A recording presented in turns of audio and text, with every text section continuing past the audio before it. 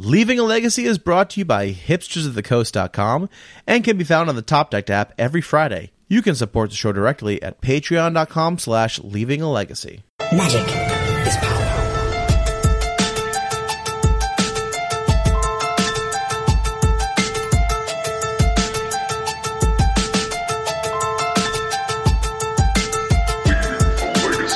Hello, everyone, and welcome to another episode of Leaving a Legacy. My name is Patrick. I'm your Legacy newbie.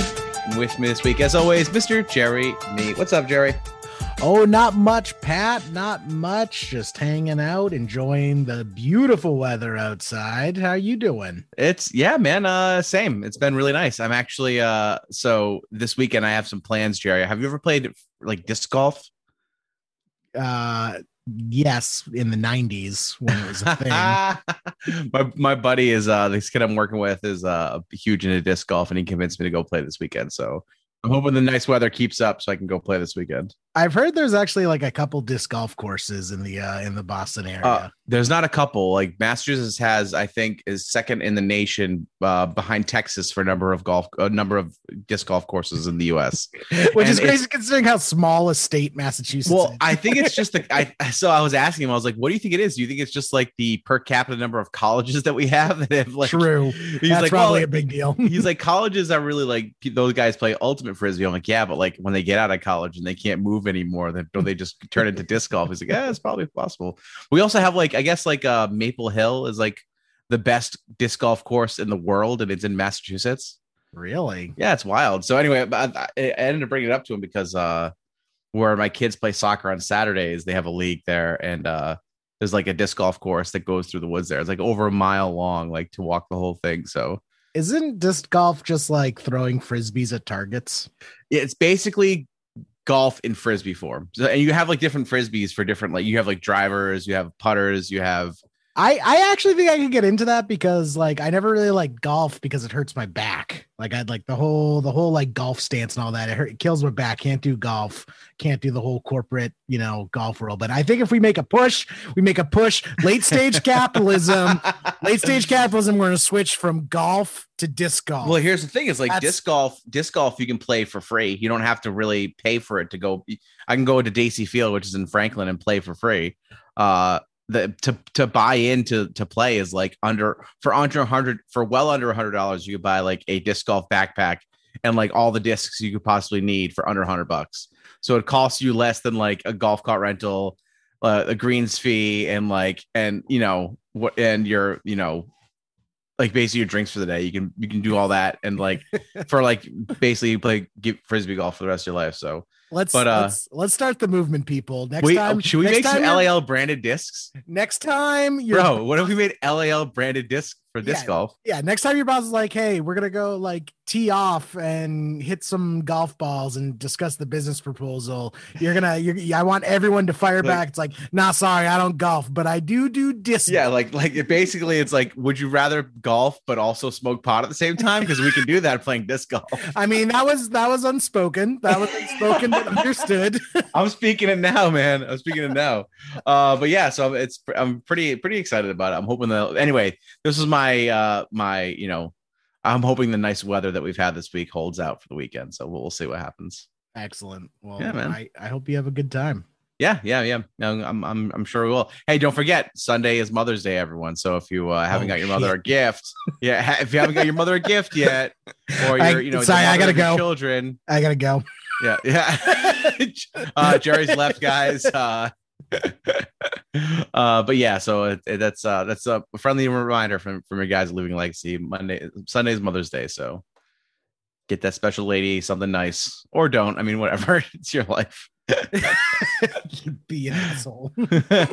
I did want to do a quick shout out for our newest patrons this week. Is that cool? Oh yeah, let's do it. So we had our newest patron, Darth Dog, which is like a very cool name. I'm big into that. I wonder if it's his birth name. Yeah, join that. Yeah, we'll need a birth certificate with Darth Dog on it, please. Join the Patreon. So I want to just give them a shout out and say thank you. Thanks, Darth Dog. Hell yeah. All right, cool. What type of dog Darth Dog is? Well, I mean, it's an evil dog because they're a Sith, right? Oh, so it's a Chihuahua. Yeah, I mean that's the only like breed of dog that is inherently evil, right? Or Chihuahuas. Yeah, because they're actually cats. Yeah, I mean, yeah. Yeah. You know my stance on dogs and dog sizes. Anything less than 10 pounds is a cat. Yes, and cats are useless. Exactly. So, but yeah, well, we have a guest this week, Jerry. A wonderful guest. Yes. Let's get into introducing our guest. Why don't you go for it? Yeah, welcome to the cast. Co-founder and runner of the Paper Legacy Discord, as well as an official Magic the Gathering judge. Welcome to the cast, Jordan Mellor. How you doing, man? Doing good. Excited to be on the cast. I am one of the few original mod team members. Our original founder is Rad Hazard, a guy who is also called Jeremy, founded back in December of 2019, and we've been going strong ever since. Yeah, that's awesome. I remember back when the pandemic first hit and quarantine lockdown, I hopped on a couple of the events, and you actually judged a couple of the tournaments, and it was an awesome time. I particularly liked your judging style because you had the round clock. So it's like a tournament, and like all tournaments, there's a round clock. But then because you're judging the event, you sit there and you put together Gundam models while judging the event when there's no judge call. So it's like, oh, you check the round time. It's like, oh, there's 15 minutes left in the round clock, and you're also putting together like a beam saber on your desk. So yeah, tell our listeners kind of a little bit about the Discord, what it's all about, what you can do there, and just kind of what the deal is. Sure. The Discord really evolved from what its original purpose was. Our founder, Rad Hazard, Jeremy, founded it back in December 2019 because he really wanted to have a place to play Legacy. His local scene is not that great out in the Midwest where he lives, and he really wanted a place where he could get more involved in the Legacy scene. We picked up some more moderators along the way. Dr. Leo is one of the founding members. Jonathan Dr. Leo, he is a doctor. Along the way, I jumped in around March or February of 2020. And around that same time, we started doing tournaments. We started on Challenge, which is a tournament software. We moved immediately to MTG Mellor, if you've heard of it. A lot of the arena folks use it, but we were on there when it was still in beta. We're actually kind of their test dummies. Any paper event that runs through it is pretty much just us. So we've had to work with them a lot of the times because there were glitches in the beginning. And we also have reached out to them many times due to how their archetype system works. They had a lot of archetypes for only Standard and Pioneer originally in there. And a lot of the reason you'll start seeing Legacy archetypes in there now is because we've requested many times for them to put in Legacy archetypes. We have a Cephalid breakfast player on our Discord that's really well known. It was like, please give us breakfast. Please give us Cheerios. Please give us Apple Jacks. We have a painter. Please can we get strawberry shortcake, please? So all these kind of like big asks of them. They've done a great job with their system, and I really love it. But that's awesome. We've really grown from that time. We used to run a day and a night event to which now we do a Saturday event every Saturday. Every other Sunday, we do a European-centric time zone event, which is a tournament. For the European side, that's usually around an average of 15 to 20 average on the Sundays. On Saturdays, our weeklies are about 40 persons on average. And then around August, we started doing our first leagues. So we have a monthly league that you can play in. So for the people who aren't as familiar with Discord, we run it all through Discord. We have pools. Everyone plays out their pools, and then the top of their pool gets to get put into the playoffs. Our playoffs are all pre-recorded after you make top 16, which we record all the way through and put it up on YouTube. For streaming wise, though, I'm one of the main streamers along with Beyond Sadich Corey, as well as our fellow friend Mike Diff, who's another moderator. A lot of the team is also judges now, so that's really hype. We've gotten a lot of judges involved, a lot of people from all around the US, and we also have German mods too for the EU server side for those events. Our dear buddy Farad and Marcus, aka Cathor and Evil, they're holding down the fort for the EU centric time zone, just because that's been a really big ask. We have a lot of Asia Pacific players. We have players from Dubai. We have players from Chile. It's been a really big community building experience just to see how many people play Legacy around the world. That's awesome. And I think so. That's you were mentioning that. That's actually so. You actually, the whole server actually started up before the pandemic as a way for just people who didn't really live in an area where they could play weekly Legacy, as a way for them to play Paper Magic online together. And you were just kind of perfectly positioned for when the pandemic hit to just broaden it to this, now massive amount of players who want to still play their Paper Legacy decks, but just didn't have a place to do it. So that's pretty awesome. Yeah, it's been a big push. I mean, it's all been organic growth. It's nothing about like trying to pull in players. Like people want to show up and play. You know, we're playing for points. You know, we have an invitational that we do now. We're not playing for real prizes. The prize that you get from our tournament is a proxy token, which I can show you guys later. We have a lot of cool stuff we do every invitational now. We send out token proxies, which are, you know, like proxy cards. Like on the back, it has our logo in Japanese. It's got like a sort of Magic S back, but it's clearly not a Magic back. And then the front is a full art of whatever cycle that we're doing. Right now, we're trying to stay around a cycle of 1 CMC instance. Our first invitational after that one, we released a brainstorm art token done by our in-house artist, Alba Almager, who is really great, has a lot of inspirational design choices, which I'll probably put in the cast so you guys can see it very soon. But our second invitational after that one, we released the art for Dark Ritual. And then our in-house artist is working on crop rotation now, which is what we're going to do for the season. So every season we have a new token card. Awesome. That we give out to our winners. And we also give out 4 to the invitational winner. Shout out to our invitational winner, Champagne, taking it down with green black depths. Nice. So that's actually so the tournaments do allow proxies, I'm assuming. Of course. I mean, it wouldn't be without it. You know, it's always been a big point of contention with people. And the big thing about Legacy is we all know it. Like everyone knows the print run of Alpha, Beta, Unlimited, and Revised. Everyone knows it. And you're only getting closer and closer down as you go along, because these things are not only being lost, they're being damaged. You know, you only have so many duels in the world. And you really have to go down that route. You know, the proxy limit on us is, you know, bring as many proxies as you can, as long as they're color printed and the original Magic arts. You know, people recognize them and play them. We want to play Legacy. You know, I'm from Atlanta, and I can tell you on the count of my hands about every Atlanta player I know that plays Legacy. Like it's 10 dudes. Like I know them all. Yeah. So, but before we get too far into it, because I know people are already going to be interested in this, you know, how do people get involved with this? You know, if someone wants to play, you know, enter a Legacy tournament, playing from the comfort of their own home, playing their paper Magic deck, you know, how do they join the Discord? So we have a Discord invite link, and we have all of our instructions on Discord. We have an events registration section, which was where we put all of our stuff for the weeklies. So there will be a link to MTG Melee. You just have to authenticate your Discord with it. That way it tells that it is you from our Discord. Once that happens, you'll be registered for that weekly event. Usually release them on Mondays around like Eastern time, 12 p.m., around lunchtime-ish. And then signups close 30 minutes before the event starts. You know, we start at 1 p.m. EST. So it closes at 12:30 p.m. EST for the Saturdays. And then for our Sunday bi-weekly EU event, which we're trying to move to every Sunday, but it's just all about, you know, staffing and all that. We have 10 GMT from what I remember on that one. Nice. And the tournaments are free to enter? Or of course. Yeah. Awesome. So, I mean, yeah, it's just another great place for people to kind of get in some Legacy action while, you know, they're either waiting for their stores to reopen, or there's tons of people out there who just don't live in a Legacy dense population area, and you know, they don't just have the options even when the pandemic's over. Also the fact that you allow proxies, you know, if you want to try out a deck and you don't know if you want to commit to picking up those LEDs or anything like that yet, $3,000. You know, this is a way to kind of enter in a fairly competitive tournament with you know, people taking the game seriously without having to, you know, drop the serious money on it. Because nothing's worse than dropping a couple grand on a deck and then realizing that you hate playing that deck. Right, Pat? You've never done that before. Yeah, that's it, like that hasn't been my MO for years and years since I got into Legacy. I can't tell you how many times I've bought and sold City of Traders. Pat has put many Magic dealers' kids through college just by buying Magic cards and then selling those same Magic cards back to them a couple months later. You know what? All I can say is I'm happy to help. I'm happy to help. Oh boy.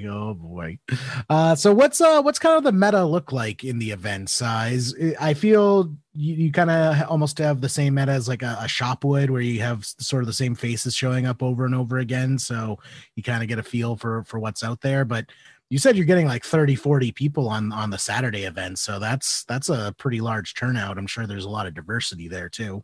Yeah, there is. And then, of course, with our leagues, too, we have usually about 100 people signing up for our leagues monthly. I think this league right now we're at 109. So we're boosting up the pools on those. So with our leagues, at least, we don't have a registered deck list until you make playoffs. So anyone can change their deck between their matches. So if you play against one person, you want to play Death and Taxes, but the next match you're going to play against, like, you want to play Dead Gael or something. I play Dead Gael. I love it. But Hell you yeah. can do that. I mean, in leagues. But if you're in a tournament, our tournament players, some of them have their pet decks. They've played these decks forever. So one of our players, Discord's name is Charble, plays Alurin. Really good Alurin player. A lot of people use his decks online. I've seen a Thraben University video about his deck. I've seen LSV do decks of Dr. Leo's Stormcaller deck. There are people who play their decks and have played them forever, and they'll just play that. And then there are people who switch between what they want to play from week to week. We have a really good Doomsday player and a guy named Black Sky Doc from Florida. Super good guy. Plays a really tight game of Doomsday. We have our ever lovable Tensai from Dubai. Very prolific player. Plays a ton of Cephalid Breakfast. A ton. You see that shoot go? It's coming. So you do have people who are experts at their deck. They are really well known for what they play. I know Champagne played for a decently long time. He played Oops All Spells. And then we had someone else that was really well known for playing Esper Vile. Nice. So there are people in Discord who are the regulars, and they'll come with what their deck is every time.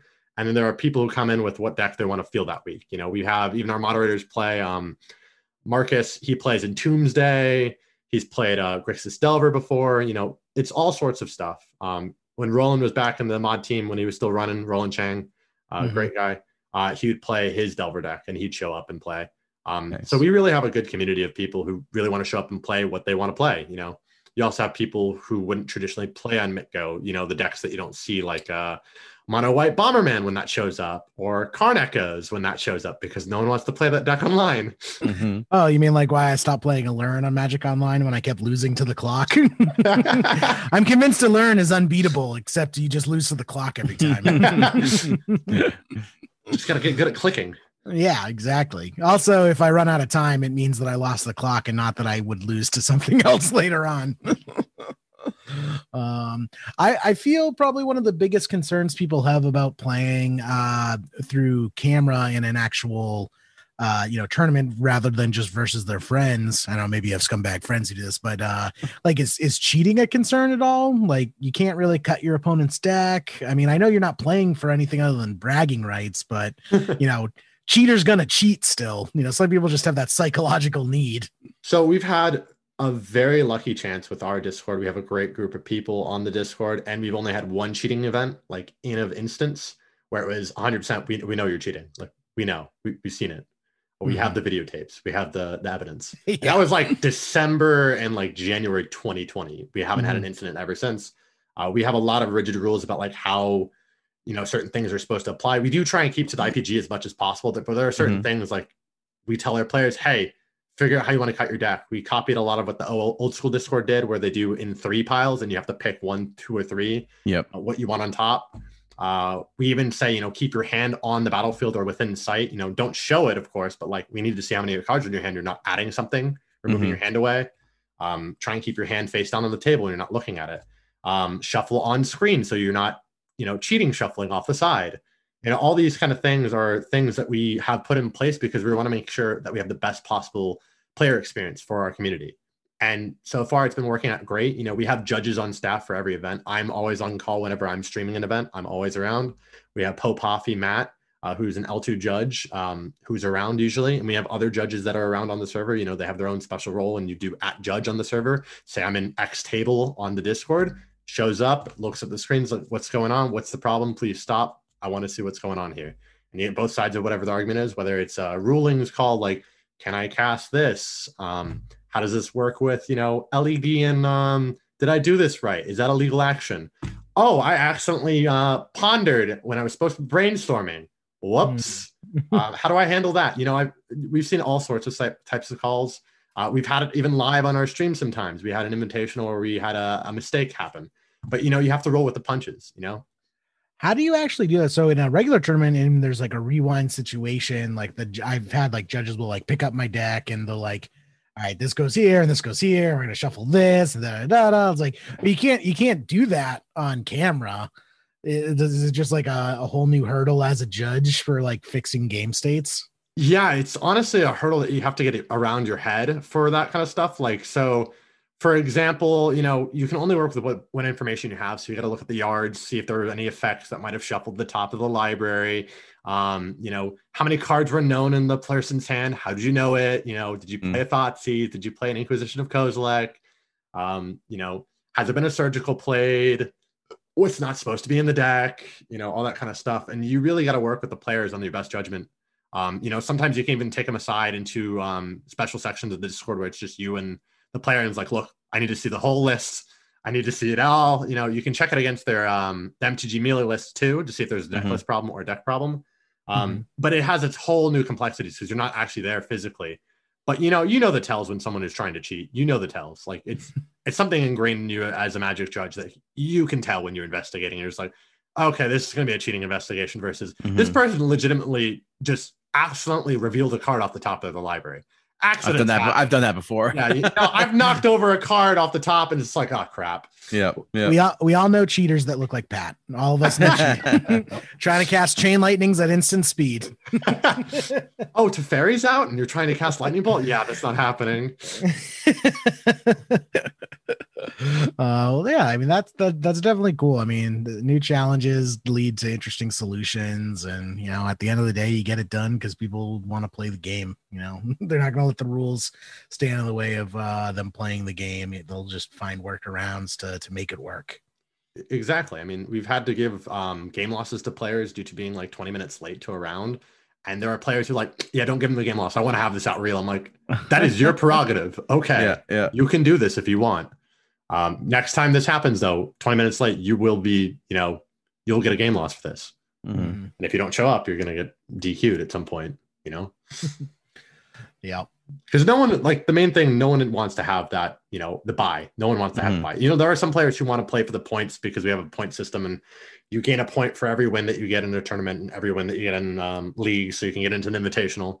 That way you can win a full set of our tokens, whether the tokens they may be, whether it be crop rotation soon or dark rituals, which are really cool. But that's what you're playing for. You're playing for the notoriety and having your photo of your deck in the Hall of Champions, which is a big thing that we took from the old school Discord people where they have all their deck photos as actual photos of the deck. So we have a section on our Discord for all our champions that have ever won. Nice. That's awesome.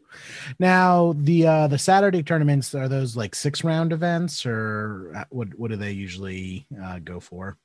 It depends on how many people sign up, but recently it's been 5 to 6 rounds. You start at 1 p.m. and it ends at like 7 or 8. No, it's a long thing, but you can drop out at any time if you want. We have players do that all the time because, it's late, wherever they may be. We have players who play from Singapore, they play on the Saturdays. I'm like, I don't know how you're doing this, but okay. We have a New Zealand player in our league too.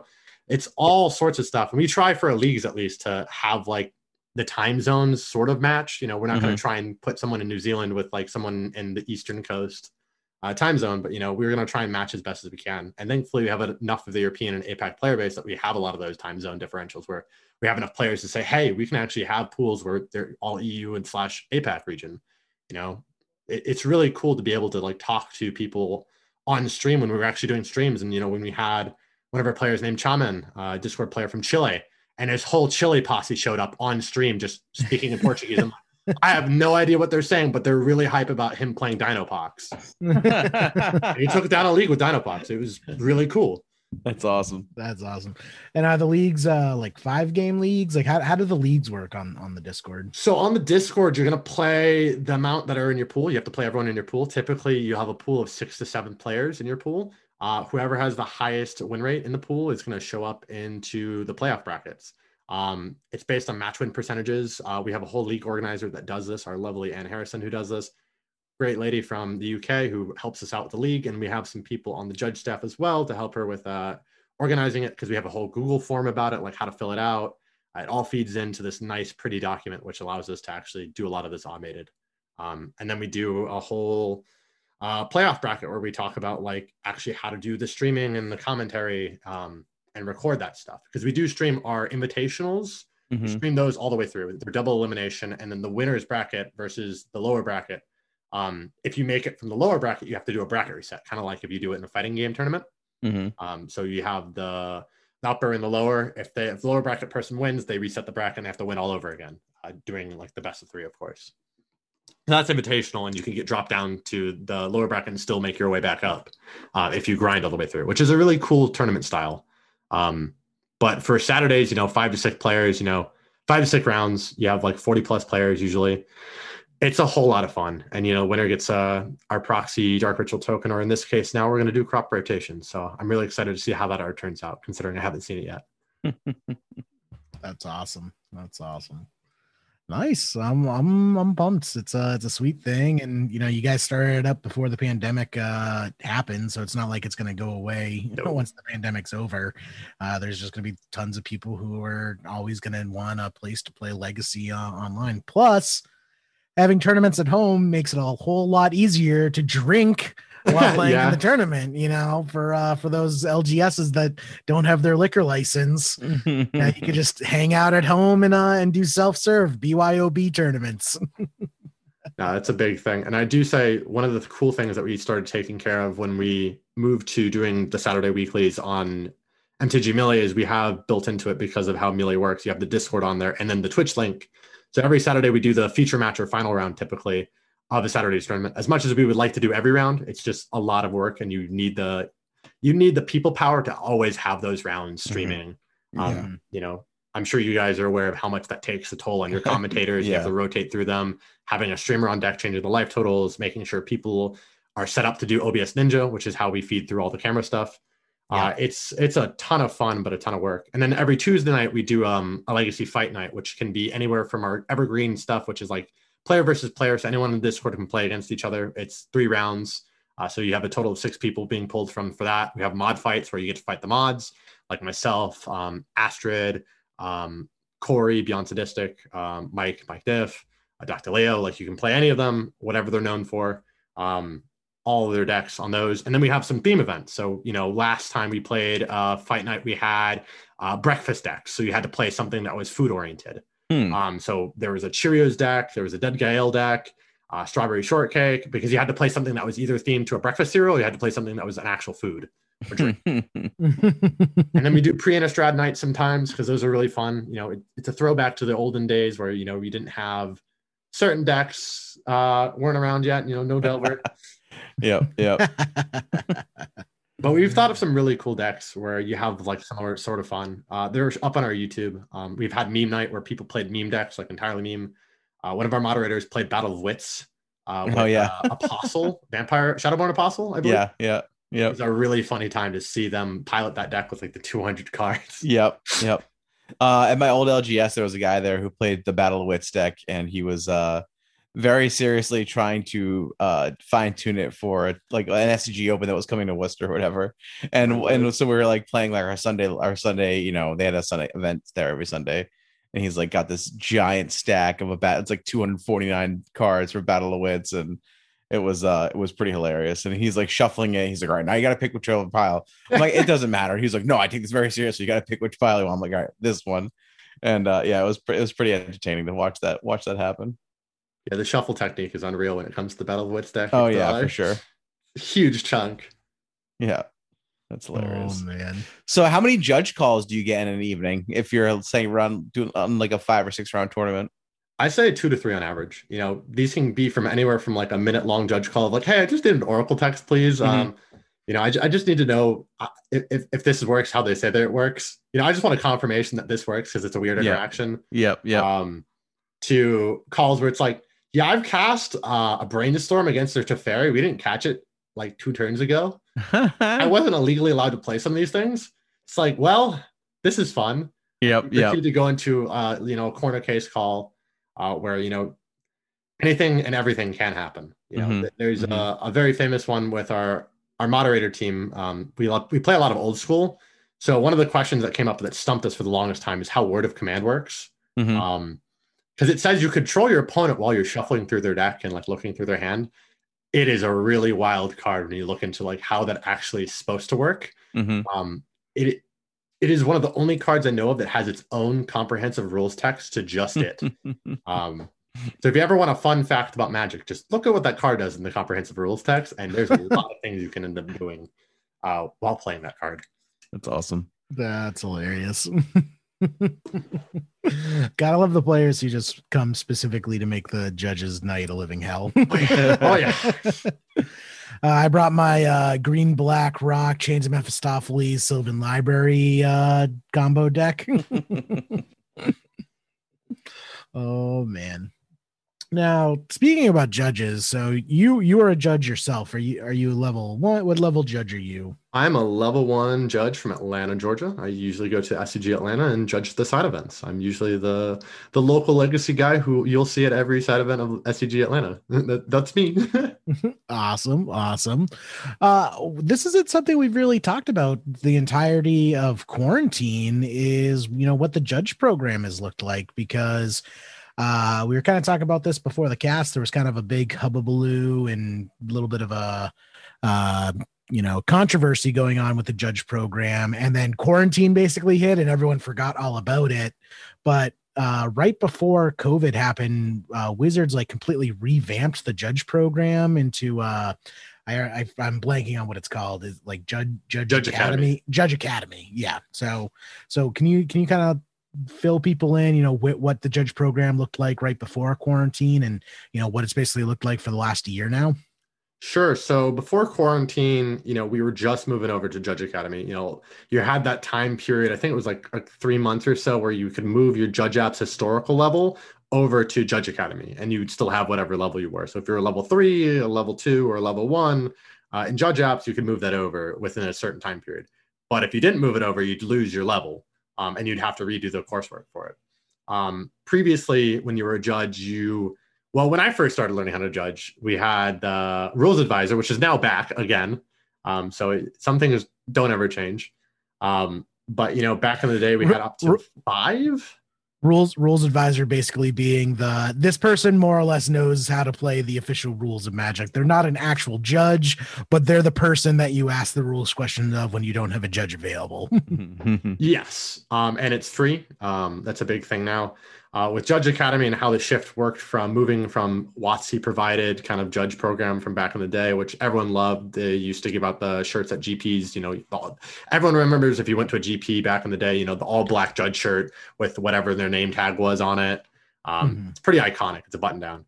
But nowadays, we're getting closer and closer to where it was unsustainable as far as I'm aware for Wizards of the Coast to run judge program.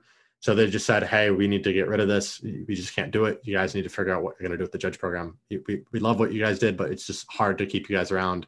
I'm not sure if that was from Wizards of the Coast or if Hasbro was doing that, but that's as far as I was aware.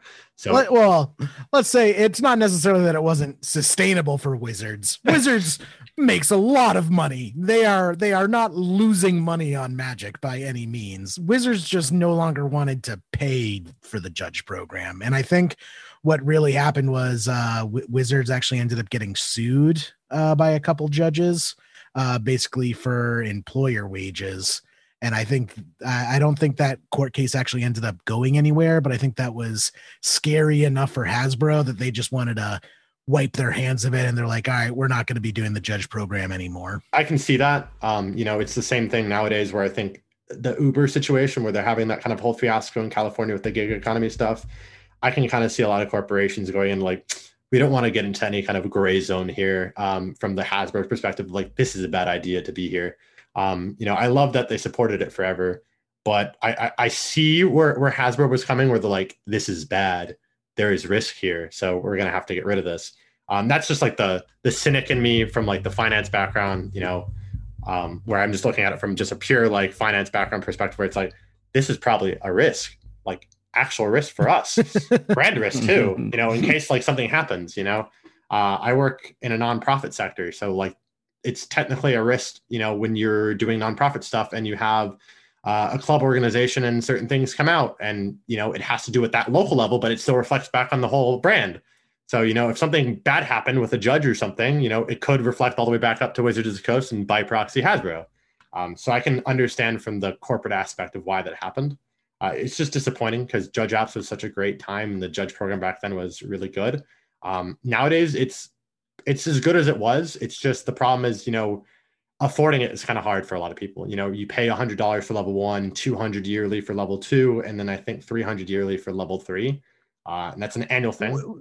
which is a lot. Like Yes. that's like I pay like I want to say I pay about $600 a year for my professional finance licenses.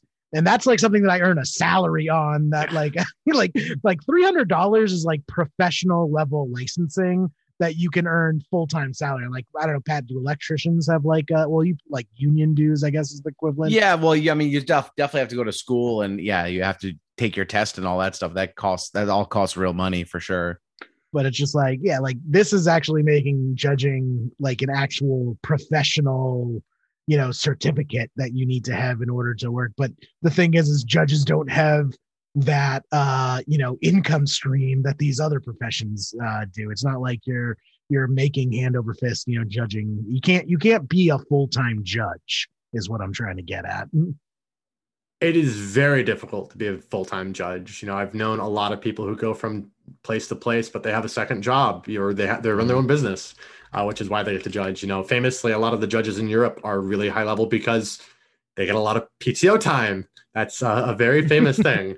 It's not something that I can discuss from my perspective because I'm not sure how much it varies from person to person. Personally, I view judging as an experience of like, I make enough money in my full-time job where I'm like, any money I make off judging is to go to duels and other stuff. Whenever I work an SCAG event, or if I work, a GP or Magic Fest, whatever we call it in the future now, if I'm working an event, I'm just moving that money to pay forward for my duels. Like that's what that money goes to, or an old school collection. All my money I make from judging is just to pay more for the game. And all my foils get sold unless I play them with Commander or something like that. I keep some of it, and then some of it I just sell, which is another way to theoretically recoup your profit, theoretically.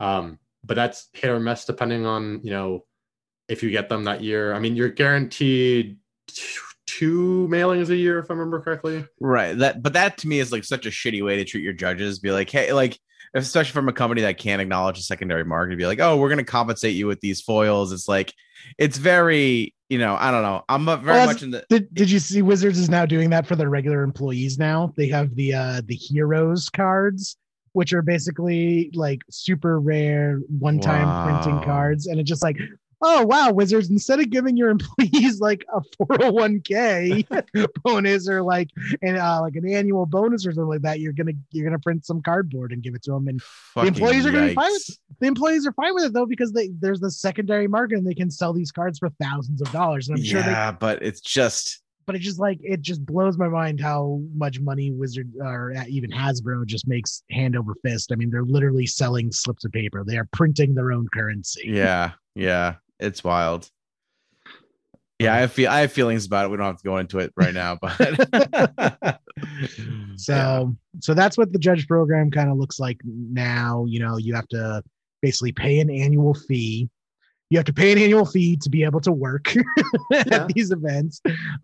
You do still have the judge promos, which are highly sought after, and depending on which card it is, could be $100. If you get like the Phyrexian Elish Norn, I know that's like a highly sought after judge promo and very famous. So, I mean, there are definitely benefits, but you are basically paying to do a hobby. It's just your hobby is now judging rather than playing. And that's what the judge program looked like going into quarantine. But then quarantine happened and we don't have any events anymore. So if we don't have any events anymore, we don't necessarily need judges. I mean, obviously you still have the paper events, but I don't think you need to be an official judge for most of those. Most of those are just community run. We haven't had sanctioned events in basically a year. So what have judges been doing? Are they still paying this annual fee in order to not be able to judge any events because there are no events? So they waived the fee for 2020, from what I remember. It was being carried forward into 2021. I'm not sure if they're going to waive it again this year. So last year I didn't have to pay my renewal, and this year I'm not sure if I'm going to pay my renewal or not yet. It depends on how that works out with them. But they did see the world and they're just like, yeah, we're not going to ask you guys to pay money if we're not all going to be judging events like throughout the world. Like it's just not happening. Like that doesn't make any sense. Why would we charge you $100? Which is a very fair shake from them. They easily could have said, yeah, we're still going to charge you, but from Judge Academy is like, yeah, we're not going to do that. We're not running events, which is completely fair. And I have to give credit to Judge Academy because that's something I don't think we made clear when we were talking about it, is the judge program was basically privatized. Hasbro basically said, all right, we're ending the judge program. We're not going to have judges anymore. And Hasbro basically just told the Magic community, it's like, you guys figure it out. We're wiping our hands of it. We're not going to be sponsoring judges. As far as we care, there just won't be judges anymore. And then judge. Was that really the approach? Yes, that really was the approach. There was a deadline that was informed to the greater kind of Magic judging community, the L3s and the community leaders, the regional conference owners, kind of stuff like that. The coordinators, all the community people up at the high that were like the closest to Wizards were basically told, hey, after this time, the Judge Academy and like the judge apps and all that kind of stuff, the judge programs are going to be ending. You guys got a plan, right? And it was like, wait, what? He's like, yeah, can you guys figure it out? And from what I understand, and I'm not very close to it, I'm not at liberty to say more about it. But it basically was like a last minute thing where everyone came together. It's like, okay, we really need something. Let's get this done. And there was a deal made. And that's how Judge Academy got formed and has their partnership of sorts with WotC and how that works. Because I can't really talk about that because I'm not on the Judge Academy board and sure, yeah, working for them. I'm just one of them who was certified an L1 judge. I do know people on that board. My regional coordinator was at the time we had Jess Dunks, and nowadays we have Nicholas Zittimer. We had Nicolette at one point who has moved on to Judge Academy. Nicolette's a great person. Great. I think she's doing PR for them now, from what I remember, and is the main person who talks from Judge Academy to the judges and the community coordinators. And I have to say, they're doing a great job with what they're doing. Like, as much as people have complained about the move from, hey, it was free before to, do charging the certification. Well, it was either this or nothing. Like that's something that is tremendously underwhelmed by a lot of players. They're just like, oh, was that just to alleviate them of any responsibility to treat judges as employees? Because I know there was like wasn't there a civil suit going on, and I don't know if that ever got settled out of court or whatever. But I never heard much about it after that. Yeah, that's what I was talking about earlier about the lawsuit that happened. It's like, and that's why I wanted to clarify this whole thing is, the whole thing about the fees and everything like that. That's not deriding Judge Academy at all. I think the Judge Academy program is awesome. And I think it's definitely a labor of love for a lot of people. It's a shitty situation that Hasbro put them in because basically Hasbro's legal team said, we don't want to deal with this. It's not even the cost of like the cards. Cause like we said, printing cards is basically nothing for Wizards when you're talking about that level. It wasn't so much the cost of judges. It was the fact that, if they were going to be deemed as employees, it was just way too much risk for Hasbro to take on. Not that they can't afford it. They clearly can with the billions of dollars that Magic brings in every year. It's just not a cost that they're willing to take on. They think that, they basically just don't think judges are worth that much, which is a really shitty thing for, the company that makes the game to kind of the stance for them to take. Yeah, it's kind of wild. Yeah. So it's a really unfortunate situation, but it's one of those things a lot of players didn't have the kind of inside knowledge on that, and a lot of judges didn't know because it was just kind of like plopped on a lot of judges. Like, why is this happening? I was lucky, to be able to talk with a lot of the people who moved over to Judge Academy, like at the top, and kind of understand why this happened. It was like do or die. At the very final days, it was a rush. It wasn't like there was months of like, let's talk about this. Let's figure out how we're gonna easily transition from judge apps to Judge Academy. It was like, yeah, you better have that clock ticking because I'm pulling the rug out and I'm going to turn off the lights. It's closing time. Yep. And that's why it was such a controversy because people didn't realize that it was a totally separate company. They didn't realize that like the judge program essentially got privatized, like forcefully privatized. They just thought it was like another cash grab from Wizards. And they thought Judge Academy was just another like Wizards division, and just now Wizards was going to charge people because already like Wizards and Hasbro were cutting judge benefits and the things that judges got year over year, and then all of a sudden it's like, now not only are we not going to give you all these benefits, now we're actually going to charge you in order to work for us for free. Yeah, it's a weird like situation that is. Hey, let me ask you a question, Jordan. Like, what drove you to become a judge? Because it's something I've talked about with my friends is like, I don't understand. And this is not to be derisive or anything.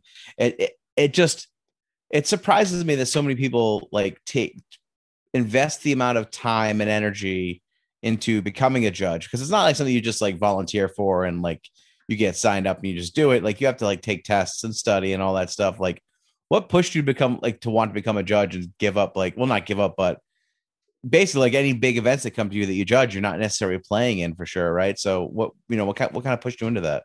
So this goes back to when I first started Magic. I've been playing Magic for about 10 or 11 years now. I started around Return to Ravnica, that era. Around that time, my local shop was called Campus Cards and Games. I grew up in Orlando, Florida, right outside of UCF. So my local judge scene was actually popping. Like Florida has the most judges in the US, like by far.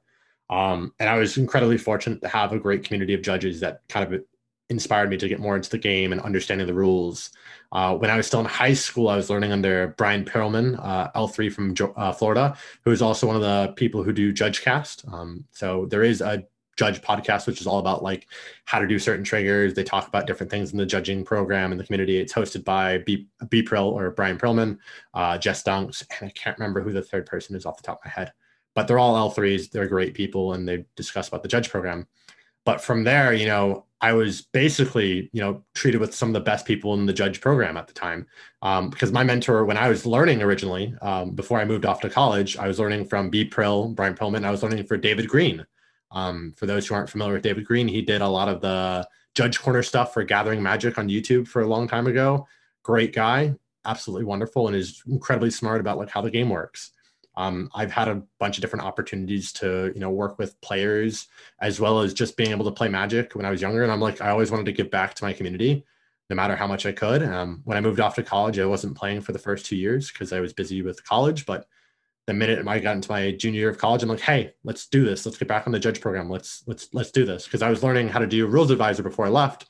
And when I came back, I'm like, I'm going to get back into the fold. I'm going to play Modern. I'm going to get back into Legacy. From there, because I played Standard and EDH before I left for college, and really just wanted to give back to my community. So I'm like, I'm going to do this. This will be right. I have time. Let's take the test. Got my L1 certification from my mentor, who's an L2 in Georgia, a guy named Adam Blaylock. Shout out to Adam. He's a big fan of the podcast, and he also has wanted to be on this podcast forever. So it's for you, Adam. Nice. Yeah, I definitely know the name from the Facebook page for sure. Yeah, you told me, Jerry, that you told him he'd be on the cast the minute that he gets the head judge of Legacy GP, if I remember correctly. And I feel so bad because then he had a good chance too. He had a good chance because we had the last Legacy GP was our GP for Legacy Atlanta. Oh, I'm sorry, man. Well, you can come on the cast again. We'll waive that requirement. But yeah, Adam's a good dude. We hung out.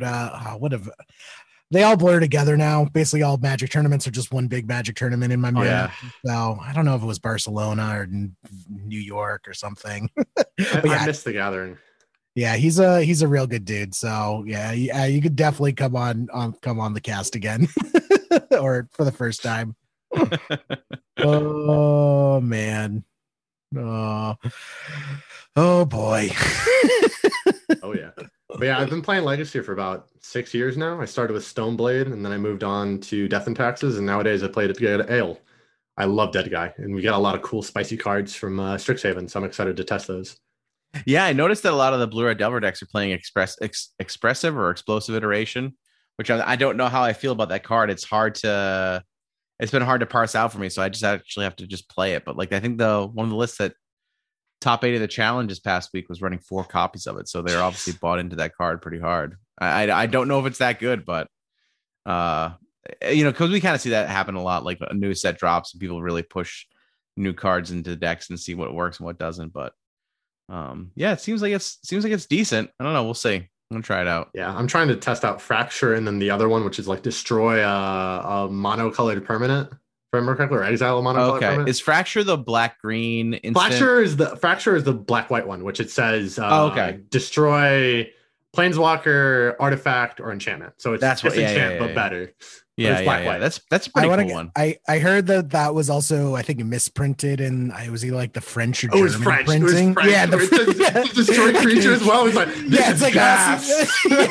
also just says destroy target creature. Just like, oh wow, this is like legacy playable now, or even like already legacy playable. Now it's like main deckable 4 copies. Yeah, we're moving eliminate out of here. We're putting in straight 2 of these at least. You know what'd be good is if Swords to Plowshares had disenchant stapled to it. That's pretty dope. Oh yeah. Well, awesome. What do you think the judge program is going to kind of look like in this year as things start opening up again? We start having paper events again. Has Wizards actually even said anything about like paper events coming back or anything like that? I think the last thing I saw was them saying 2022, but I could be mistaken. So every month, as far as I'm aware, they come out and say in-store play is not allowed yet in these regions. They are allowed in these regions every month, without a doubt. It's on our judge Facebook page. I get updates from that all the time when it says, yeah, no news is the same news, guys. We are still in effect on no in-store play and no sanctioned events. If you're holding a sanctioned event in store, you're probably going to get reported to the DCI, and you're probably going to get your sanctioned event. All right. So here's a question. So like Florida is like wide open right now, right? Like the DeSantis just removed all restrictions. So yeah, but Florida's also like a half step away from like Mad Max. You say that, but they have like the lowest COVID cases in the country. As someone that grew up in Florida, I can tell you without a doubt, it is basically Mad Max. Right, but like the the actual like cases there are super low, right? So yeah, that's because the road warriors keep eating all of the census takers who try. So all right, so Jerry, we can have this debate, we can have this discussion, right? But I am kind of being a little bit earnest. So like, in a state like Florida where they're like, hey, we're open for business, like you can have these events, you can, we have no restrictions. Like, I wonder what obviously we can speculate if we want to, but I wonder what the WotC policy is going to be there, because there's no, if the state is saying, hey, these businesses are open, like what's stopping an LGS from running a tournament? I can't wait. I'm going to go to like Florida court and they're going to like bring up some parking ticket. I'm just like, I do not recognize the jurisdiction of Florida. I only adhere to the jurisdiction of WotC in the Great Everglades region. So I've got a fun fact because I grew up in Florida. My favorite Florida law that I know by heart is if you park your elephant at a parking meter for more than 15 minutes, it's a fine. Sounds about right. This has to do with some kind of like circus thing back in I'm sure 1900s, and they just never fixed it. Yeah, they never like go back over these old wacky laws. There are still like I don't know what state it's in. It might be Washington, where you're not allowed to shoot, you're not allowed to harpoon a whale from your vehicle. Like it's like there's like those ridiculous laws. They exist because someone has done it. Oh right, no, it's the best, right? It's like I want to know what pushed this into law. In Boston, you're not allowed to mow your lawn on Sundays shirtless. That's awesome. That's awesome. It's an affront to God. That law was made because of me. But I wonder what the position is going to be, right? Like, obviously they can't. I guess they could tell stores not to run events, but they totally can. I mean, yeah, WotC is their own menace. Whenever, yeah, I just don't see what good it does them, but I mean, also we moved from the WER. That's another big thing that is kind of understated right now. During COVID, they moved away from the Wizard Event Reporter. Really? Big thing. And they were trying to replace it. I'm not sure where that has gotten along, but yeah, they're in the middle of replacing the Wizard Event Reporter with a different reporter. Is that why they're not? Is that the actual reason they're not having events? Because it could be. It could be. Because who would have thought something digital coming out of WotC is running behind fucking schedule? Like, I like how WotC like just introduced Mac iOS integration. Yeah, for Magic Online. Yeah, it's only. Is Arena on the phone yet? Yeah, I know they said. Yeah, they're on iOS now, I believe. Finally. Yeah. So you can have it on your iPhone? You can have it on your iPhone. Oh, it's too bad there's no legacy on there. Yeah, too bad. Yeah. Got historic. Meh. Yeah. I don't really want to play Legacy Light. I'll just wait to play Legacy. Historic. I guess I'll wait until they say we can play Legacy in our state. Historic's the wrong half of Magic history. I want the other half. Yeah. That's great. Yeah, they're changing to Event Link is what it's called. Okay. They call it Event Link. It's not Event Word. link. It's Event Link. Huh. Yeah, I'm not familiar with it, but yeah, it's Yeah, I'm sure you will be system. eventually. Yes, I will. Oh man. No more were. Yeah, That's it's wild. wild. It's wild. I can tell you all the fun stories of Were and different things that have happened in the past. I was at an SCG regional at Wasteland Gaming in Georgia, and we had a delay of like 3 hours because Were crashed and then deleted the autosave and deleted every entry. We were on round 2. Yeah, I remember it wasn't GP Vegas. It was some G. Maybe Kansas City? Was it GP New Jersey, I think it was, or something like that, where like Were crashed on like a like 2,500 person event. Oh no, that happened. That happened. I think that was a tournament I was at, Jerry, when that happened. Yeah, I think we were both there because it was like between rounds like 4 or 5 or something like that, and it was like a 2-hour delay between rounds 4 and 5. It was absolutely miserable. I want to say it was GP New Jersey or something like that. I don't remember what it was. I feel like if I wasn't there, I definitely remember hearing about it because it sounds very familiar. I know this story too. Oh, Jordan, maybe your memory serves you better than I do know the story. I don't remember which GP it happened at. It definitely did happen at a GP that was 2,500. What ended up happening is Were did crash and Were recycled everyone out. It kept the players list from what I remember, but what happened was it reversed everyone back to 0. So they had to go through every match slip by hand. Man. And I'm not sure if you've ever like looked at that table with the people up on it, but you know, there's like usually one person per event. And it was all hands on deck from what I was told, because I have a friend who basically does scorekeeping at all the GPs and SCGs, and has done that for a long time. And I remember being told that story. I'm like, that's insane. That sounds like absolute hell. That's a freaking nightmare. Wow. Oh my God.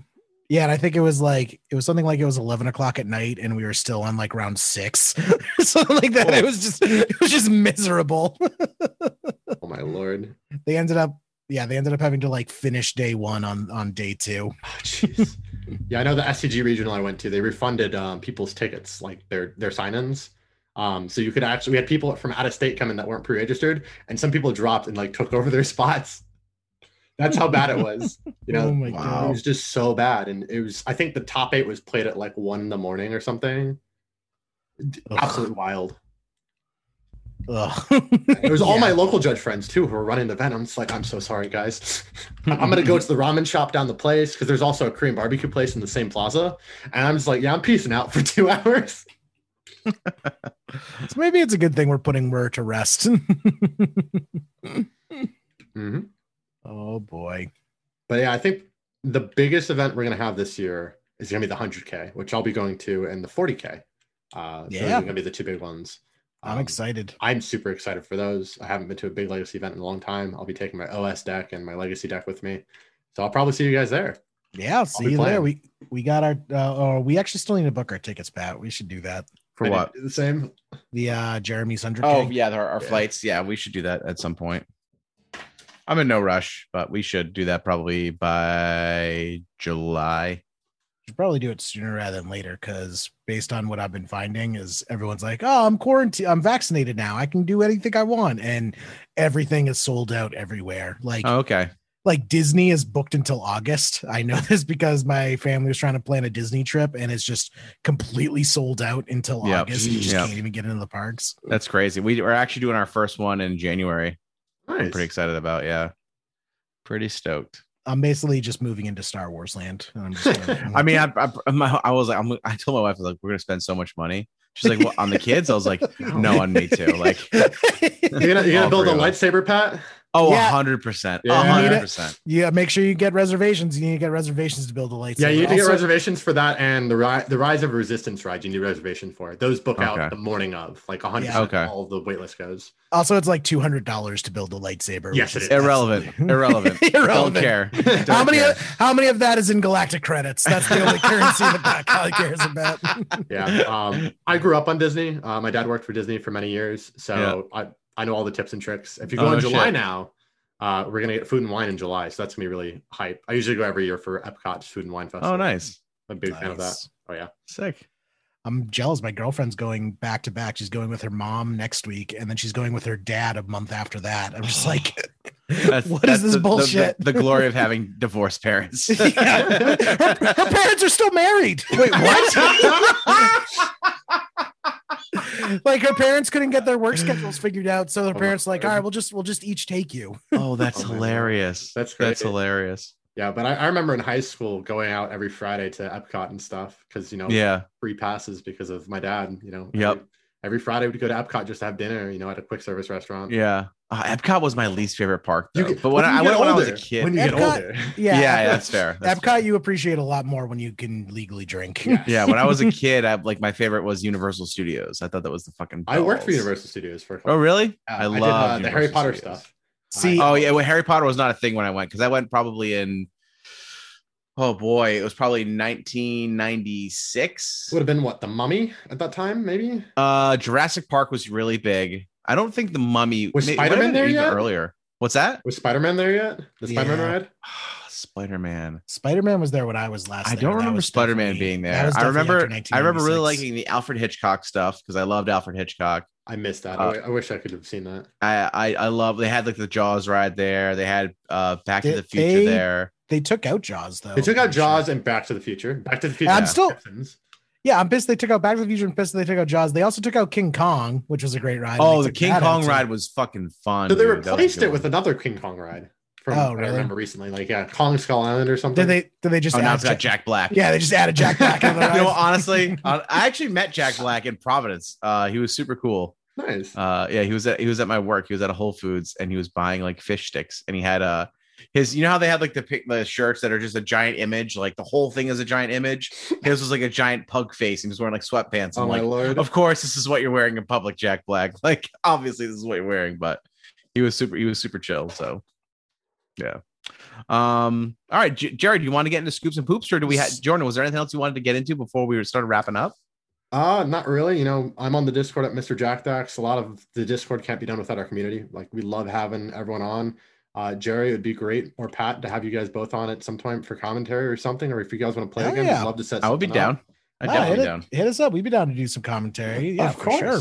Our big shout outs to our mod team, Dr. Leo, Rad Hazard, Chaotic Bear, all the big people, Beyond Sadistic, Astrid, Lone Digger, Pope Hoffy, the whole crew. If I missed anyone, Mike Diff. Hopefully I didn't miss anyone. I think that's everyone off my list. But big shout outs to our community. We are the MTGPL, and our tagline has always been "Let us be your local meta," and we've been the local meta for the last year now. Nice.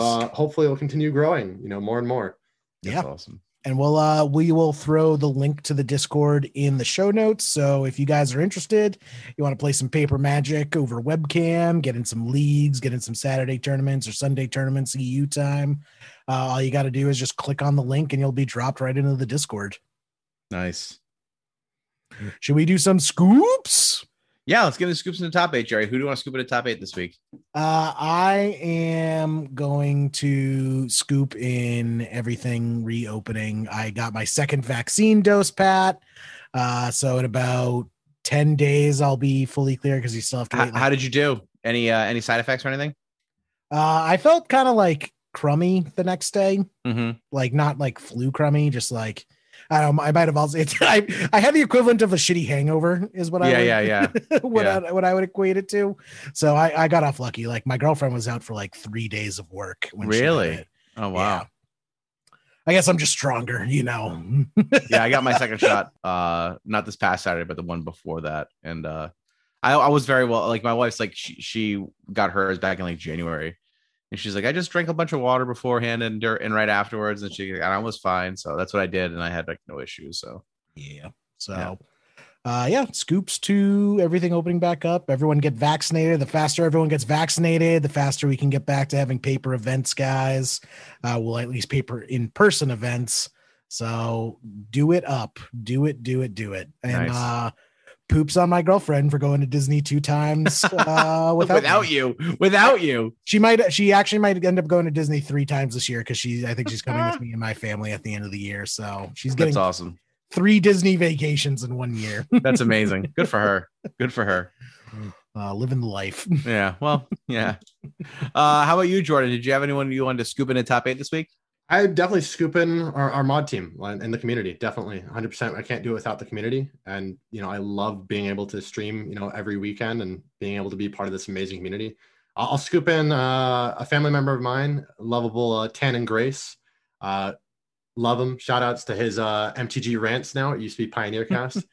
Big shout outs to him and Ross. I love listening to their stuff. So, big members of the community. And I love being involved. It's a big shout out to my mod team, and as well as my judge community from my locals, Michael Starr, Nick Zinnemer, and of course, Adam Blaylock. Love you guys. Awesome. I'm going to scoop in a top 8 this week, Melinda Gates, because I think she just became the wealthiest woman in the world. And if she's looking for a husband who's significantly younger than her and will do whatever, just hit me up. I'm free. No, you're not. I will be. I can be. I can be. Jeez. Honestly, your wife would probably be like, "Yeah, I understand. Just give me some kickbacks." And Yeah. Hey, we would spread the love around. Awesome. Well, Jordan, thank you very much for coming on this week, man. It was great to talk to you. I really do I appreciate guys like you who, and your team who put in a ton of work in their free time to keep the legacy community alive. It means a lot to guys like Jerry and I who are, we've put a lot of our kind of time and effort into legacy. And I just love that people, are out there and putting the time in. And like I said, keeping the community going, it means a lot. And yeah, so just thank you, man. Thank you for coming on, and thank you for that work. We really appreciate it. Yeah, anytime. I mean, it's like that famous saying, if you build it, they'll come. Yeah. Yep. So Jerry built the giant bong. What? Just kidding, Jerry. Jerry's sitting on a beach right now. He's got a palm tree, blowing, lazily in the background. I'm very jealous. Yep, it's totally real. I'm in an office. Jerry's on the beach. All right. Well, thank you again, Jordan, for coming on this week. We'll put all the socials and stuff in the in the show notes, and you can find all our socials and stuff in the show notes as well. Anything else, Jerry, before we get out of here? That is it. Awesome. Thanks everyone for hanging out this week. Say hi to your mother for me, and we'll catch y'all next week. Hey, tell your mother I said sup. No. Say hi to your mother for me. That's gonna be our new exit, I think, for the show. It's very Boston. Very Boston. If it was Boston, it'd say hi to your ma for me. Say hi to your mother for me. Your ma for me. All right. Thanks, everyone. Have a great weekend. Bye. Come on down to Bloodtown. Never a savior to play.